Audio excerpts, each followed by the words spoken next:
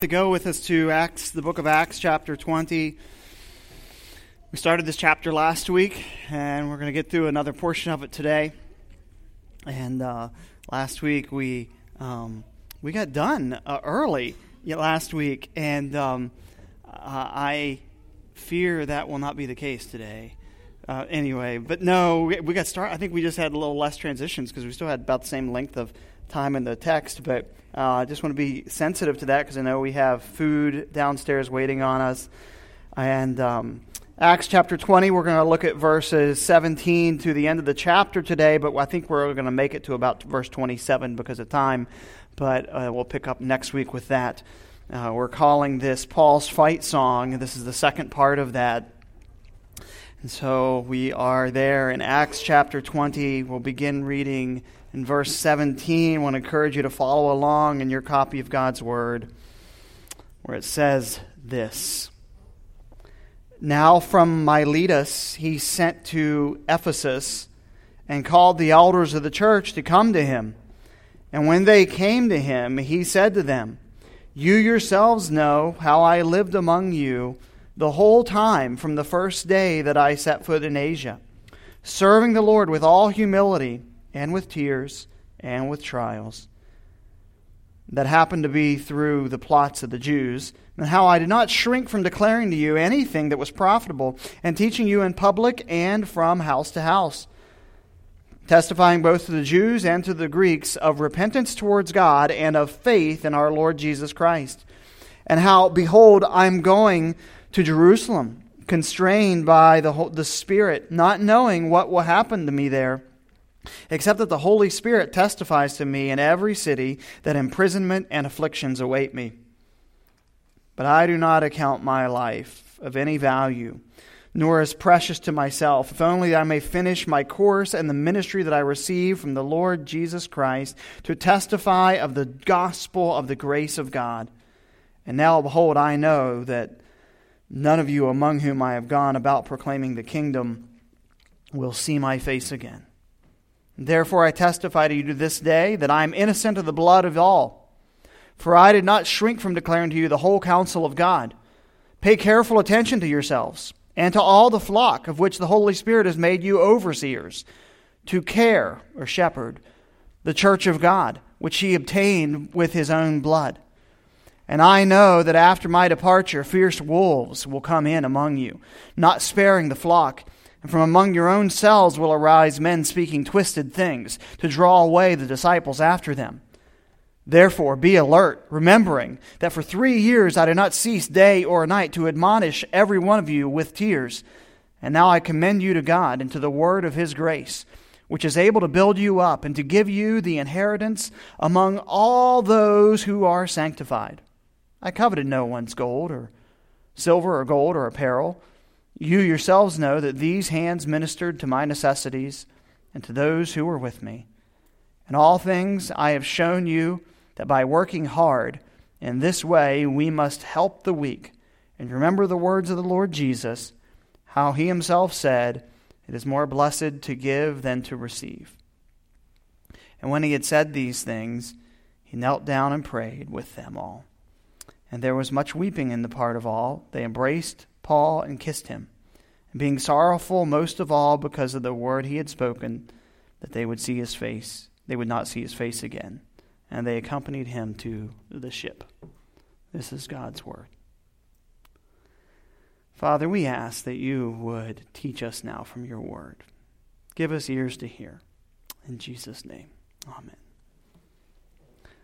Well, verse 17 of Acts chapter 20 starts a speech of Paul's to a particular group of people, leaders in the church at Ephesus that he'd called to assemble to travel the 30 miles down from Ephesus down to Miletus, where he met them. He didn't want to go and have a full meeting there because he was hurrying on his way to get to Jerusalem for the festival, but for the Pentecost, but also to take the the offering to the church there, the benevolence offering there to them.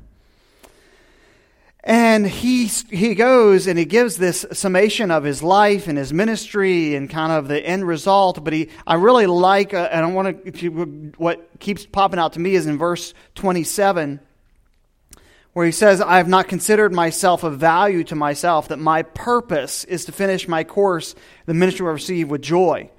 He says, my only aim, another translation of that, is to finish the race. That he has this one goal, this charge, this character. I don't count my life dear to myself. I want to finish my course with joy. I have one aim, one purpose, one goal, kind of a summation, a driving force, a single focus, a one passion, a one ambition, one to please. He knew that his call wasn't to reach everyone, or to do everything, to do every job, but there was one thing God had called him to do. And he set that. And as I mentioned this the week before last, I was studying about this, and I was listening to some music, and the piano guys have this mashup where they mash up Amazing Grace with the song Fight Song. And I was thinking, this is kind of Paul's fight song, his song that kind of drove him, kind of that song that kind of got him going, was I got to finish this task that I've been given. And we talked about that last week, how he had an encouraging example, he had a team ministry, and then we saw that episode where Eutychus falls asleep and falls out the window.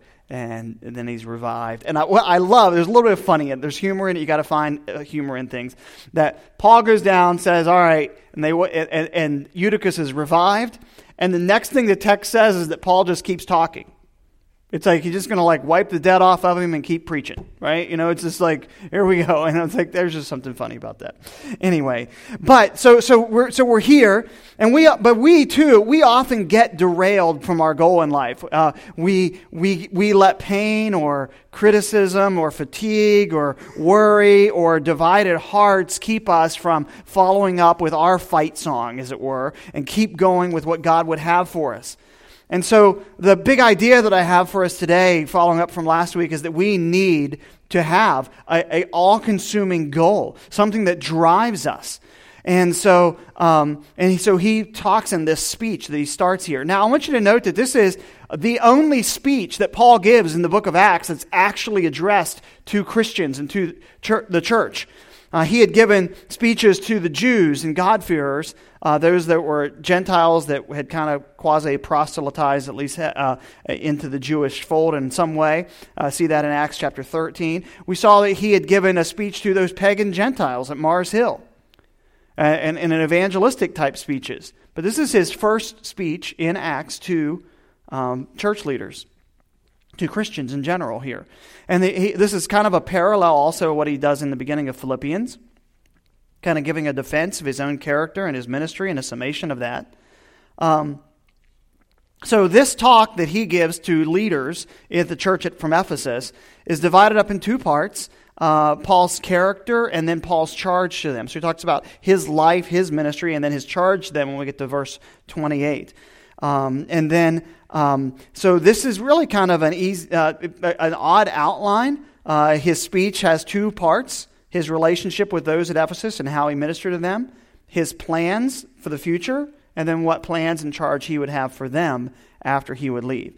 So we want to start off where the text does in verse 17, where he says here, he's there and he calls for the elders at the church at Ephesus and called the elders of the church to come to him. And so the first thing that we need to do is identify who these men are, not necessarily their names, but what their role is. They are elders of the church at Ephesus. Now, these have been ones that when the founding of the church and the 3 years that Paul had spent here in this third missionary journey, he spent the bulk of the time at Ephesus, he'd established that. Later on, he talks to Timothy about establishing elders at this church particularly. And so it immediately raises some questions for us about the nature of what the New Testament teaches about government and church structures, or the technical word about church polity. Now, that has nothing to do with dentures. It's about how churches structure themselves. Now, some time ago, we went through a topical series on the church and structures of leadership and things like that, but many of you weren't here, and so because I have a tendency to repeat myself anyway, I wanted to kind of highlight some things from that. So you might ask, as I was actually talking to someone this past week, they were talking about why there's so many different denominations. And it seems like Christianity is just split up a bunch of times, right? That you have, Methodists and Baptists and Presbyterians and Episcopals and Bible church movement of the last century and non-denominationals. And in the 90s, non-denominational just meant Baptists with a website. And, you have so many different movements. So where do we get that? Why do we have subsets with different labels? And one of the key reasons for that is because of the use of different forms of church government. Because the Bible does give us a level of freedom when it comes to church government and gives us some clues, but it's not explicit, and we have to do a little detective work to see there. And so different people have different heritage, and as they're attempting to follow the biblical data in their own way to come up with how they ought to structure and govern church, and so because people reach different conclusions, it was best for those that reach similar conclusions to structure their local churches in the same way. And so there are 3 different words used in the New Testament to describe the teaching and shepherding and leadership office in the New Testament church. And so I have a chart that I wanted to show you, and I'm going to ask them to put that on there. I thought this is a kind of a thing that dissects. And one of the reasons I want to bring that up in this passage is because all 3 words show up in the same chapter, whereas other words show up, and you see different. If you kind of zoom in there, they can't on there, but if you kind of look in, you can see the different passages. That there's 3 different words used in the New Testament, and you kind of see there that they all kind of intersect in the middle there in this Acts chapter 20 passage, where the 3 spheres get together there on that chart, on that diagram there.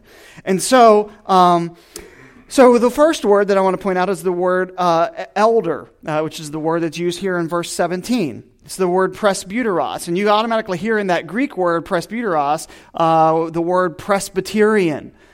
So these are those that would hold the elders rule or lead. There's not congregational involvement, that the elders would rule, and they would divide those elders up between teaching elders and ruling elders, and so they would see this as, so if I was reading a Presbyterian commentary like I did last night, they said, these are the teaching elders, not the ruling elders that are emphasized in this passage. So they would see this word elder, the presbyteros, and emphasize that.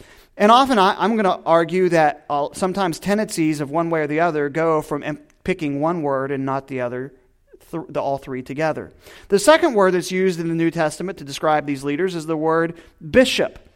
And you see this in Timothy, you see this in other passages, you see this later on, that he uses the same word for bishop, but there it's translated overseers. That you're to be overseers. And that Greek word behind bishop is the word episkopos. And you might hear the word in there, episcopal. This is where the Episcopal movement would get this, that bishops, the bishops rule and are in charge. And so an Episcopal form of church government would be that of having bishops in place. And so, for instance, there's the Anglican Church, there's the American Episcopal Church. There's also the Methodist Church that would hold to an Episcopal form of government, the Methodist Episcopal, as they used to be labeled. And so these would have bishops. And then beyond that, there are some churches that would add to those bishops archbishops or cardinals. And ultimately, one in particular that you're probably aware of is one that would add to those bishops and cardinals, archbishops, and then a vicar of Christ that they would use the term pope for. And so that's the second word that's often used, that's used in the New Testament to describe these leaders in the church. And then the third word is the word for shepherd or poimen, and we use the word, particularly we see it in a noun, we see it in a verb form a lot in the New Testament, only one time in the noun form, and that's in Ephesians chapter 4, where it says that there's a pastor-teacher, and which we use the word pastor or shepherd. And so those 3 words, elder, bishop, and pastor, I'm going to submit to you my opinion, which is a historic Baptistic one, that those 3 words are all referring to the same office, but just in a different perspective. And what's wonderful about this passage, as I mentioned before, is that all three appear in some way in the same passage. In verse 17, they're called elders. In verse 28, they're pastors who shepherd the flock, and they're overseers. So you see there in verse 17 and 28, elder, pastor, bishop. And when I submitted to be a candidate for the role of pastor-teacher here, I put in my doctrinal statement this phrase that I sent in 2014, that this role was complementary titles of elder, bishop, and pastor. The word elder signifies spiritual maturity and leadership, decision-making in the body. Elders are pastors, and the verb form of their functions to shepherd. And the second term, bishop, refers to the means to watch over like a shepherd. And the third term, pastor, denotes the shepherding aspect of the office. Now, so there's two things to point out about these leaders, these pastors, shepherds, elders in the church. The first one is this, and we'll point out two things. One is they are pastor, two, they are plural. And so the first is that they are pastors. They are to care and lead the church. Doesn't mean that they usurp over the congregation. So we mentioned different forms of church government: Presbyterian, Episcopal. The other would be congregational, that would believe that the final seat of authority is in the congregation, and I believe that from the New Testament. So congregational became known as Congregationalists, especially if you look at New England history. And those folks also happen to hold a view of baptism by immersion, so they kind of got this label Baptist, particularly in the New Hampshire Confession. A lot of the congregational churches just got that label Baptist put on them. There's still a few of them like that would just be a congregational church. But so we hold to that, but that these are pastors. And so throughout the New Testament, the shepherding and care for the church was shared by these two offices of the pastor, elders, bishop, and deacons. And the deacons did it in a supportive role as assisted, that they are elders or pastors who are assisted by deacons. So their job title, here's where we go, and we'll get into this a little bit next week. Their job title shows their functionality. They are to shepherd, they're to feed, they're to tend, they're to protect the flock. He says that they're to guard the flock from wolves. And so the image of a shepherd is often a shepherd's at the sheep door. And a sheep door is where the sheep come into the fold and where the ones that are leaving go out. And so they spend a lot of time in that. And so that's kind of the nature of the shepherding. Those coming in, interviewing, digging into new members, following up with visitors, things like that. That are leaving or missing, and where have they been, on what discipline or whatnot, that type of be with following up on things. So a lot of times that's where shepherds spend a lot of their time, is at the gate of the sheep door. And so these... This is their function. And primarily, as we see authorized version, that their function is this shepherding is primarily done in the feeding or the teaching of the Bible. And so preaching the word.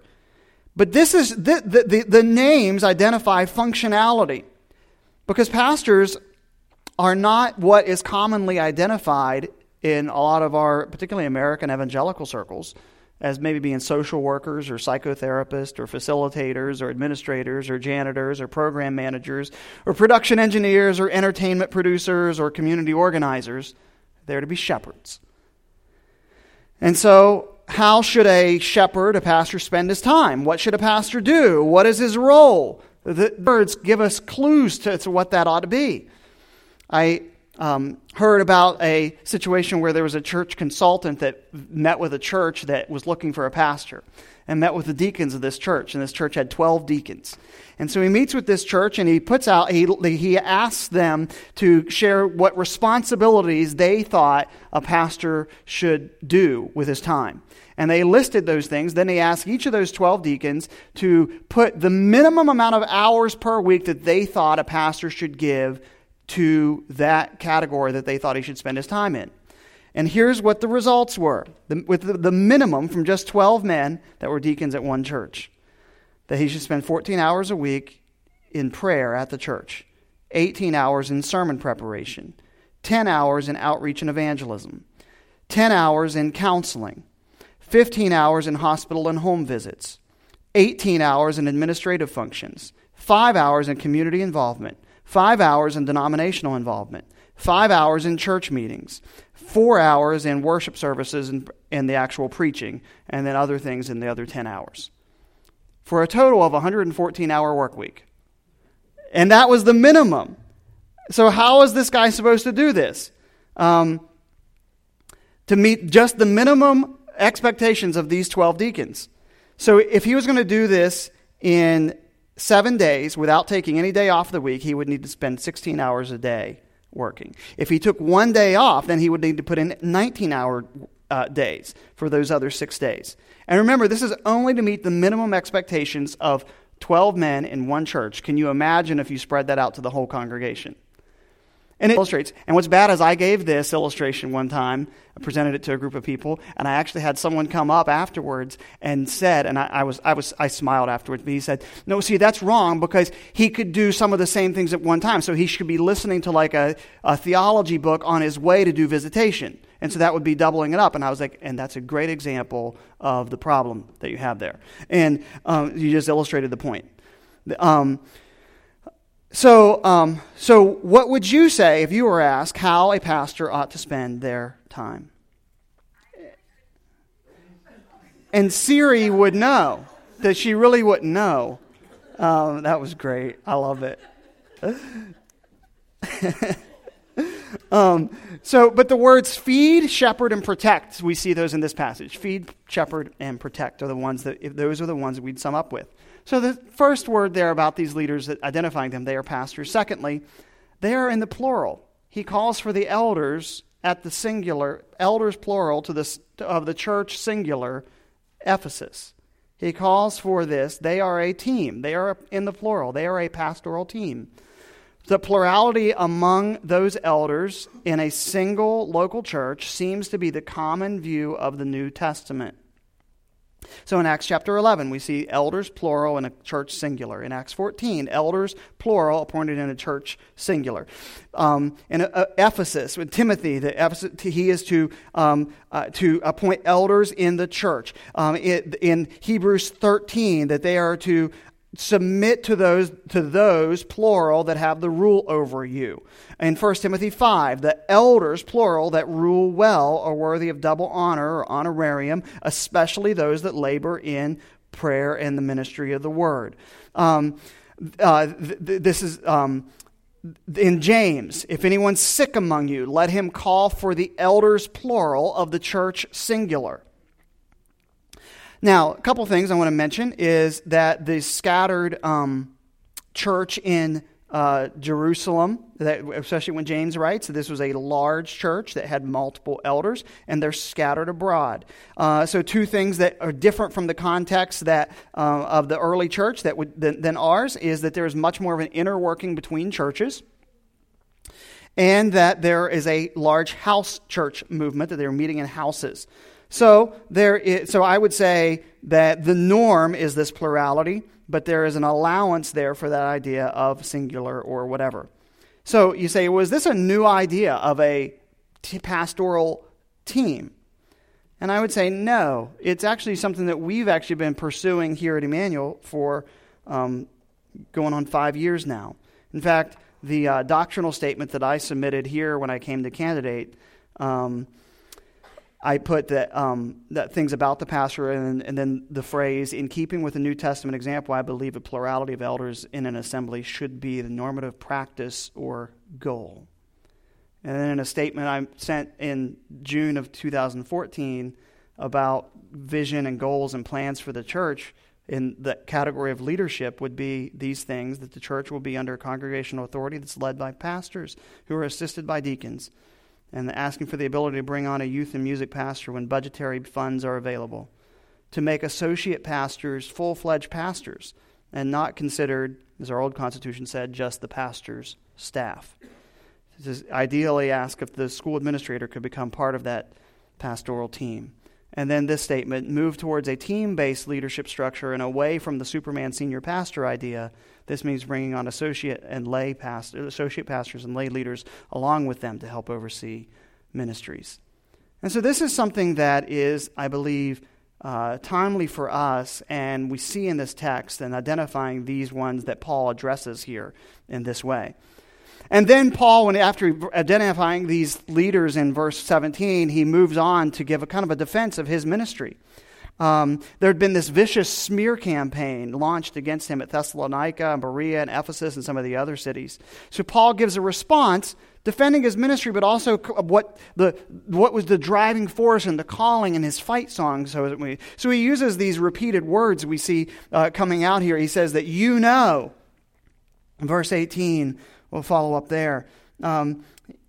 He says... And when they came to him, they said to him, you yourselves know how I lived. He says later on, you knew this. And so when we see repeated words in the Bible, they strike. So he says, you knew how I lived. And then he says later on, he has another repeated phrase where he says that I know this about their future. I'm probably not going to see you guys again. So he shows the relationship he's had with them and then what he expects for them to be at their future, that he probably won't see them again. And then, and because what he expects for his future of leaving them, then he gives that charge that we'll look at next time in verse 28 and following. So we see some things about Paul's calling. So there's two overarching things about Paul's calling that I want to share in the time that we have left. That Paul's calling is rooted in God's grace. He talks about, I received this of the Lord.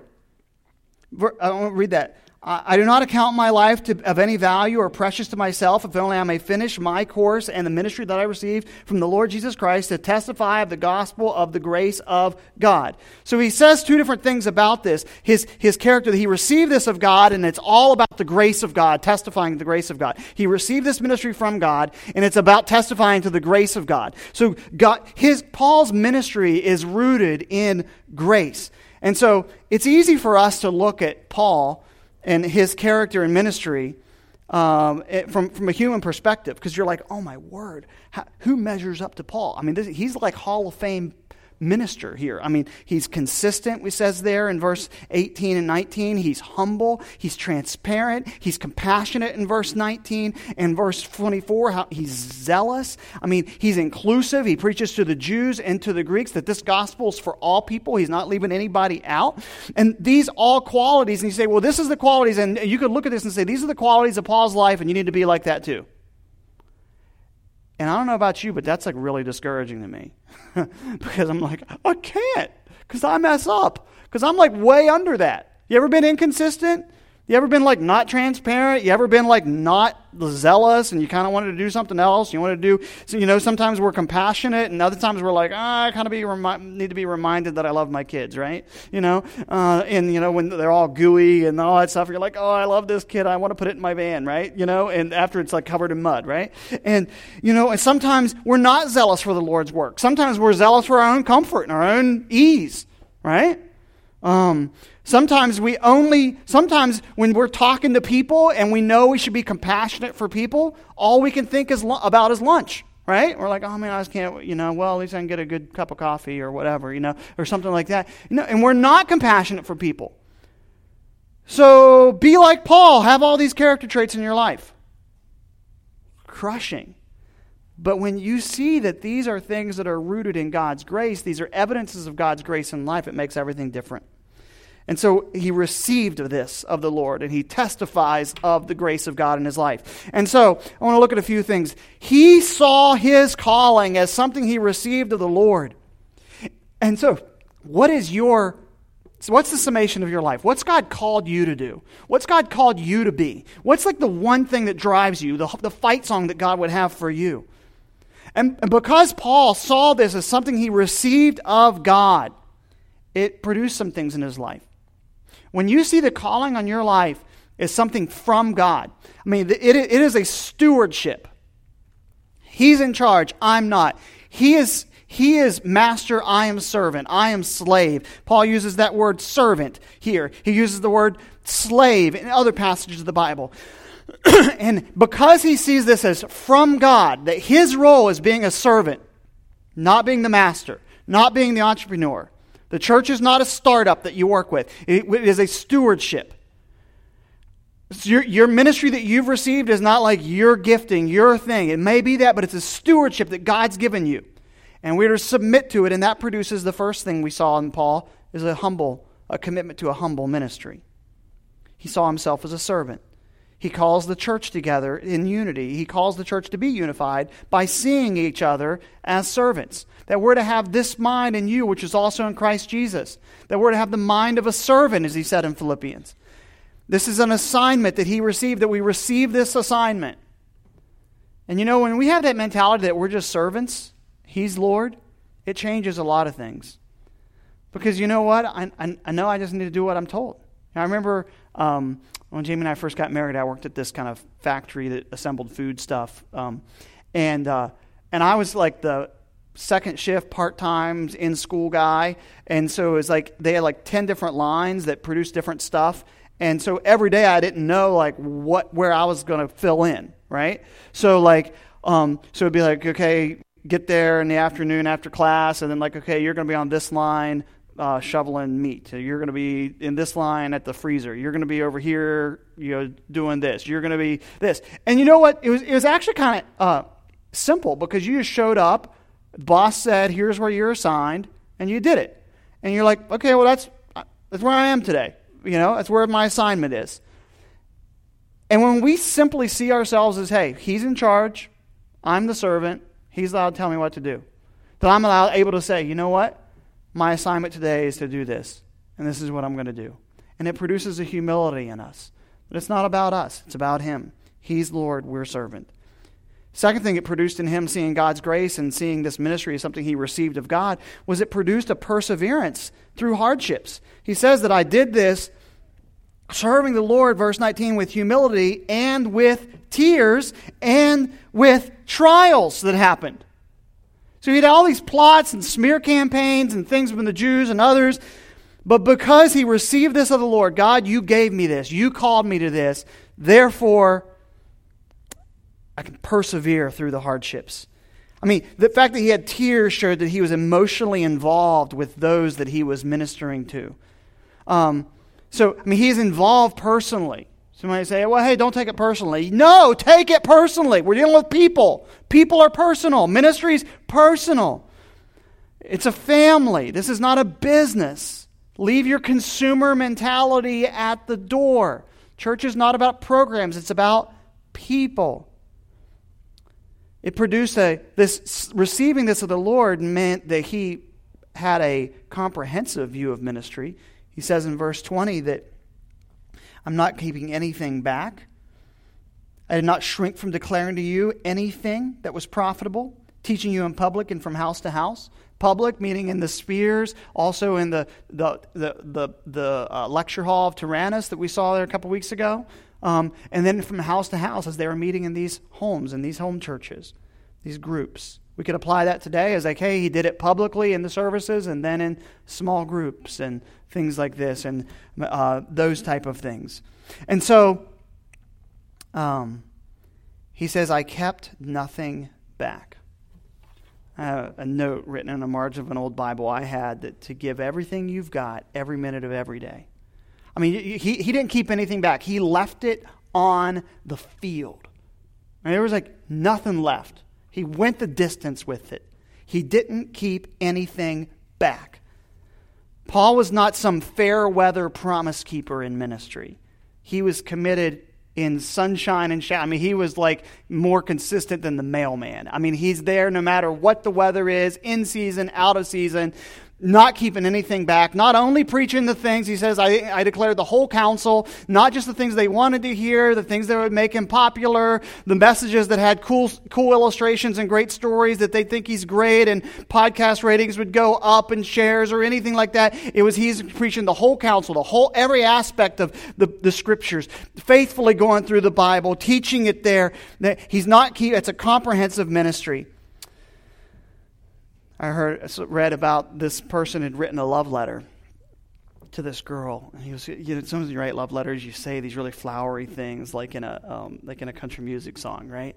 And so the love note went like this: "My dear, I would climb the highest mountain, swim the widest sea, cross the burning desert, and die at the stake to be with you. P.S. I'll see you Saturday if it doesn't rain." Isn't that how we are? God, I'll serve you. My whole life, I'm laying it down all on the altar of sacrifice. We're doing all that, just as I am. Well, unless ball game's on, and Paul wasn't like that. What are you keeping back? What's keeping you back from serving God with your life? I mean, could you say to those that you minister to, I kept nothing back from you. I left it all on the field. Everything you got, every minute of every day. Could you say to your kids in your ministry, I gave it all. To your church, when it comes to finances, I didn't keep it back. I didn't shirk from it. I was consistent. I was generous. I was praying. I was there. Are you all in? Or are you just half-hearted? God's grace produced this comprehensive ministry in Paul that he was all in. He's not keeping anything back. God gave everything for me. I'm giving everything for him. I'm not keeping anything back. God's grace in Paul's life, later on, it shows us here that it produced this compulsion or a zeal for ministry. He's like, I'm not going to see you guys again. I mean, I'm in. I mean, you could always hear the songs, the phrases in hymns, let goods and kindred go, this mortal life also, the body they may kill, God's truth abideth still. Or, and be thou my vision, that the things of this world, the riches I heed not, nor man's empty praise. Thou mine inheritance now and always. He's zealous for these things. He's committed. And because of this, he's more concerned about other things besides his own safety, besides himself. He's committed to a cause bigger than yourself. Are you committed to a cause bigger than yourself? Is there a cause bigger than you? Is there a cause bigger than me? And so he's able to say, because of that, because he's had that heart, that he has a clear conscience. He's able to sleep. And he says later on that he exercised himself to have a conscience void of offense toward God and toward men. That he said, I'm innocent in verse 26. He's free from the guilt. He uses the watchman mentality from Ezekiel, that a watchman, if he had sounded the alarm, even if the people didn't heed the alarm, he had done his job, whether they listened or not. And Paul he's been being accused of being a coward, a freeloader, an opportunist, and everything else. But he would say, your blood's not on my hands. Clear conscience. Can you say that? He was committed to sharing the whole Word of God, verse 20 and 21, the whole counsel of God. He didn't only proclaim the things that they wanted to hear, but the things that made him popular. Every aspect of the plan of salvation, not just the heaven aspect, but the judgment aspect and the repentance aspect and the lordship aspect of salvation. That Christ is Lord. And his calling was something he received of God, and it was all because of the grace of God. The grace in his own life and longing to see God's grace in others. He's able to say there that I want to see God's grace in you all as well. So because of God's grace, it produced a transparency in his life that he's able to say, I'm doing this in humility and with tears and things like this. And I want you to get this in the time that we have, that Jesus was able to be completely open with everybody because Jesus had nothing to hide. We don't. You know what I mean? We all have dirt under the rug. But when we open ourselves up, and when we do open ourselves up, we're very vulnerable. And to be honest, we shouldn't try to drum up self-confidence because none of us have anything to really be self-confident in. But when we rely on Jesus and our identity in Jesus, it does give us self-confidence. Confidence not in ourselves, but in Christ. And it does give us the ability to have a level of what I call gospel-driven transparency. Whenever you're transparent, it makes you vulnerable. Anyone in this room or anyone that hears this that's in any type of leadership, whether that's coaching a soccer team or being a manager at work or a supervisor or a teacher or running a lab or any type of leadership role, knows that even though you can try to live above board, but the fact that you're in leadership, there's a vulnerability that's going to open you up to misunderstanding and unrealistic scrutiny. And then you're aware of some of those misunderstandings on the receiving end of false accusations. And Paul built in things knowing that those leaders in the church would do that, like about 2 or 3 witnesses. But anytime there's emulation and envy, in leadership, there's always going to be emulation and envy at work and in play. Nevertheless, Paul is driven by the gospel to be transparent with those he's ministering to. When our identity in Jesus is owned, we're free to just be transparent. Because the truth about me is worse than the worst thing you could ever say about me. I'm a dirty, rotten sinner. And so are you. Our identity in Christ is deeper than wounds, sins, suffering, and trials. Milton Vincent said it this way, that the cross exposes me before the eyes of other people, informing them of the depth of my depravity. If I wanted others to think highly of me, I would conceal the fact that a shameful slaughter of the perfect Son of God was required that I might be saved. But when I stand at the foot of the cross and am seen by others under the light of that cross, I am left uncomfortably exposed before their eyes. Indeed, the most humiliating gossip that could ever be whispered about me is blared from Golgotha's hill, and my self-righteous reputation is left in ruins in the wake of its revelations. With the worst facts about me thus exposed to the view of others, I find myself feeling that I truly have nothing left to hide. Thankfully, the more exposed I see that I am by the cross, the more I find myself opening up to others about ongoing issues in my life. Why would anyone be shocked to hear of my struggles with past and present sin when the cross already told them that I am a desperately sinful person? And the more open I am in confessing my sins to fellow Christians, the more I enjoy the healing of the Lord in response to their grace-filled counsel and prayers, experiencing richer levels of Christ's love and companionship with such saints. I give thanks for the gospel's role in forcing my hand towards self-disclosure and the freedom that follows. So because of the cross, because of grace, we can be transparent. And so because of God's grace, Paul also had a giving heart. He says later on, it's more blessed to give than to receive. And you know where he's quoting Jesus' words from? It's not in the Gospels. It's something Jesus said that wasn't in the Gospels. He says it's more blessed to give than to give. So he gave more than he took. Do you have a generous heart? Do you give more than you take? What if we had a heart like that gave, more blessed to give? In your family, you would revolutionize your marriage if you just had the idea that it's more blessed to give than to receive. In every way. If we revolutionize our families, how we interact, if it's more blessed to give than to receive. How we interact with one another at church, at work, it's more blessed to give than to receive. And if we have that idea towards life that it's all about me getting, that the idea is for me to bank up enough money so that I can retire and enjoy things for me, then do we really understand the gospel? I mean, the gospel is that it's more blessed to give than to receive.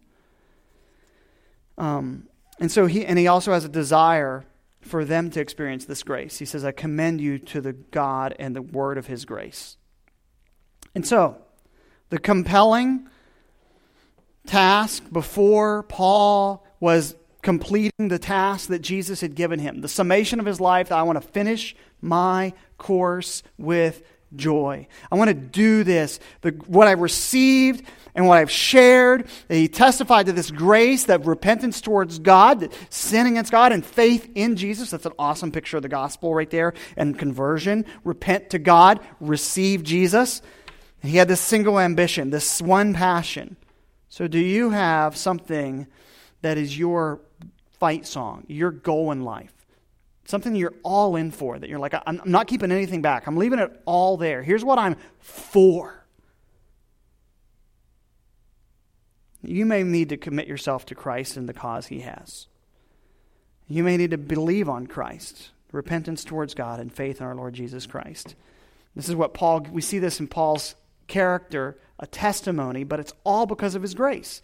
And so when you see Paul, it's like, whoa, super Christian. It's like, no, that's what God's grace can do in any one of us. It can produce humility. It can produce consistency. It can produce this zeal to do something and be all in if we'll just bask in what Jesus has for us on the cross. Amen? Amen. Let's pray. Father, we thank you so much for your word, and we thank you for this passage and what it teaches us, not just about the church and your function in it, but what the gospel can do in your grace to help us to have a ministry like we see in Paul here. It's an incredible example. But Lord, your grace is amazing. You can work this. It's the gospel of grace. Lord, help us, like Paul, to testify to the gospel of the grace of God. That we testify to the gospel of the grace of God in our lives, in our humility, in our steadfastness, in our generosity, being more blessed to give than to receive, in our zeal to pursue you, to do audacious things for you, to give our lives to a cause bigger than ourselves, and then to testify of your grace to others as we share the gospel with them. And Lord, we thank you for this example. Lord, we ask that you would bless our fellowship time that we have afterward now. And I pray for each one here. I pray for the one here that may be struggling with their salvation, and that they would repent to God of their sin, that they would believe on Jesus as their Savior and Lord. And Father, I pray for the Christian here that is struggling, that they are half-hearted. I pray that the conviction that they might feel now, that they would see that as a gift of you, gift from you that would guide them to just laying it down and not keeping anything back. That way you wouldn't placate this and divided hearts and divided loyalties. That we would just commit to a cause bigger than self, bigger and last longer than all of the riches of this world and the pleasures of this world and the what we would consider the pride and what people would think of us, but we give it all to the cause of Christ. We pray this in Jesus' name. Amen.